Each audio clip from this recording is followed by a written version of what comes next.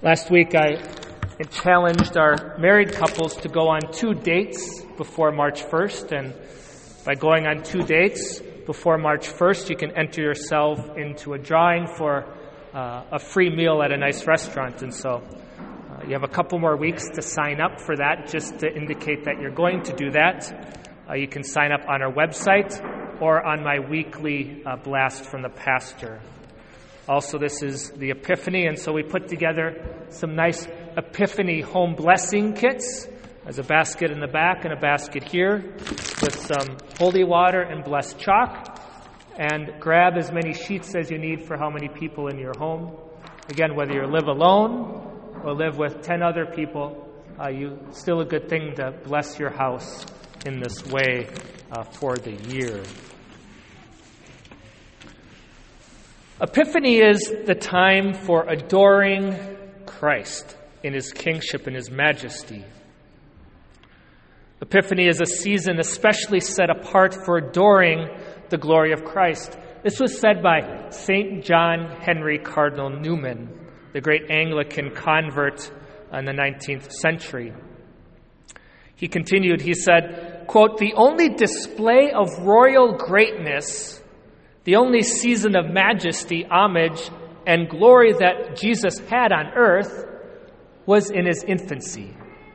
It was only when Jesus was a baby that He was actually had the opportunity to be acknowledged and revered and honored and glorified as King. I think this is right. When Jesus was in His hidden life at Nazareth, there was very little public majesty and glory given to Him, right? Even His public life, preaching and doing miracles, there'd be little hints of people acknowledging His greatness, but that was few and far between. Obviously, His passion and death, no real acknowledgement of His greatness there. Even in His resurrection, He made these appearances, but wasn't really able to be glorified and honored in His majesty. Yet when He was an infant, a baby, especially the season of Epiphany, we see the acknowledgement, the recognition that this baby, this infant, is a king. So I think there's 2 great things we can learn from this great event, this opportunity to adore Jesus as King. The first is that the visit of the Magi remind us that humans are made to worship their Creator.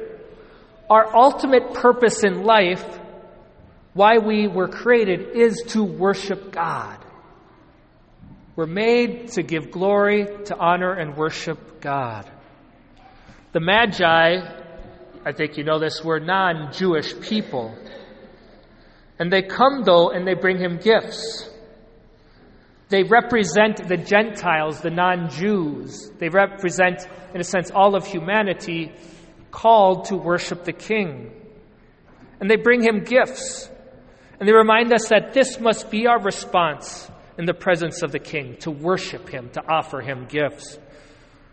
That's what we do at every Mass, offer fitting worship, not offering gold, frankincense, and myrrh, but instead we offer our gifts, bread and wine, to the Father.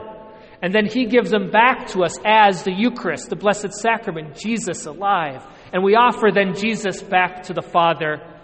We offer Him, the Father, we offer Jesus our gifts of Him and ourselves united to Him. It's what we do every Sunday. It's what we do, in fact, every day. So you should feel, or rather you should know in your hearts, that you are giving God due honor and glory when you are at every Mass. You should have a great joy, a great peace and consolation, the peace of a clear conscience, knowing that you're being a good human, you're doing what you should be doing as a creature to your Creator, giving fitting worship to your King. There's something missing in the person who doesn't worship God.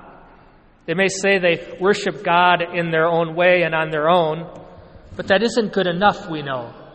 At the Last Supper, Jesus said, "Do this in memory of me." He tells us to offer the holy sacrifice of the Mass. And so the Epiphany reminds us that this is our proper response in the presence of Jesus, that our greatest purpose, our ultimate purpose as humans, as creatures made in the image and likeness of God, is to worship the King, the Savior. The second thing is that we are called to prostrate ourselves, to kneel before the Lord. Our gospel tells us that the Magi, they prostrated themselves. They laid down before the infant Jesus. And these Magi weren't just some nobodies. They were smart intellectuals, astronomers, philosophers, maybe even kings themselves. In fact, we sing that great Christmas hymn, "We Three Kings." These were kings, yet they bow, they kneel, they prostrate before the King, lying in the person of a little baby. They prostrate themselves before the King. So what is our posture before Jesus? When we come to Mass, we genuflect. We're acknowledging Jesus as our King. That is why we kneel during the Eucharistic prayer. There's some churches, I'm sure you've been at them. Thankfully, we don't have any in our diocese, but churches that don't have any kneelers. They came up with this great idea that we're adults now and we don't need to kneel. That's kind of beneath us. I think that's a very dangerous attitude. If they aren't physically kneeling before our Lord, submitting to our Lord in that way, what else aren't they kneeling to, submitting to? What church teachings are they maybe rejecting? Kneeling before our Lord is essential. I find it so edifying when an adult man, a grown man and a grown woman, especially a grown man, though, gets on his knees to receive Jesus in the Eucharist, in Holy Communion. He or she doesn't have to, but they freely choose to. We have very elderly people that come up and they kneel, and you wonder if they're ever going to get up. The reason we put these kneelers up was because a pregnant woman came to me and said, "Father, I'd like to kneel and receive, but I'm 8 months pregnant. And I know if I get down, I'm not going to be able to get up on my own." So we put these kneelers out as a pastoral accommodation for such people. A man who does kneel before the Lord in this way acknowledges that whatever authority he has as a man in his marriage, his family, his work, in society, he gets from the Lord, and that he's responsible to the Lord. He will have to give an account to the Lord of his authority and how he used it. Did he lord his authority over others? Did he use it for his own advantage? Or did he use his authority in service of the other? The one who kneels says, "I am not my own master, but I am a loyal servant and soldier of the King." In fact, I think that's the best way for us men to relate to Jesus, to relate to Christ. For women, it's a little easier to relate to Jesus as, for example, their beloved, right? The male-female relationship works there.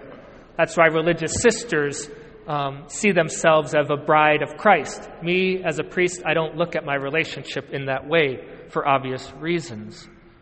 So for men, it's different. Yes, I love Jesus. Yes, he loves me. He bestows his mercy and grace upon me. But for me, I can enter most perfectly and deeply in my relationship with Christ. I can receive the most fruit by looking at my relationship with him as my King and my Lord, that I want to serve him faithfully, that I want to give my life to him and serve him, he who gave his life for me. And so I know I need to do this each and every morning. A great practice. First thing you get out of bed is falling to your knees. And so I fall to my knees and I say the morning offering. Lord Jesus, through the Immaculate Heart of Mary, I offer you my prayers, works, joys, and sufferings of this day, in union with the holy sacrifice of the Mass. for the reparation of sins, for the conversion of sinners, and the unity of all Christians. And then I kiss the floor and I say serviam, which in Latin is I will serve. I will serve you, Lord. I know that I need to do this each and every morning. I need to do this. It helps me to grow in humility and obedience to God, to truly be able to say from the inside, not my will, Lord, but your will be done. Kneeling is such a profound symbol, a sign. It demonstrates, expresses a humility, a reverence, and obedience. And not only does it express something from the inside, but it informs our interior. It informs our soul, our heart. Kneeling before the Lord at Mass helps us to grow in humility and reverence interiorly, which is ultimately what matters. My friends, Epiphany is the season of adoration of Jesus as King. The time in his life that he was recognized in his majesty by the Magi. And the Magi worshipped him by offering gifts. And our greatest purpose as humans is to worship the Savior, to offer him gifts of ourselves, of Jesus at the Mass. At every Mass, we offer Jesus the most perfect worship, the Eucharist, and ourselves to God. And the Magi, they prostrated themselves before Jesus. What a powerful sign of their humility and reverence before the King. That is why we kneel at Mass before Jesus. It's a great sign, sacrament, symbol of our humility and reverence before Jesus, our King. What a beautiful thing to see a grown man or a grown woman choosing to kneel before Jesus, the King.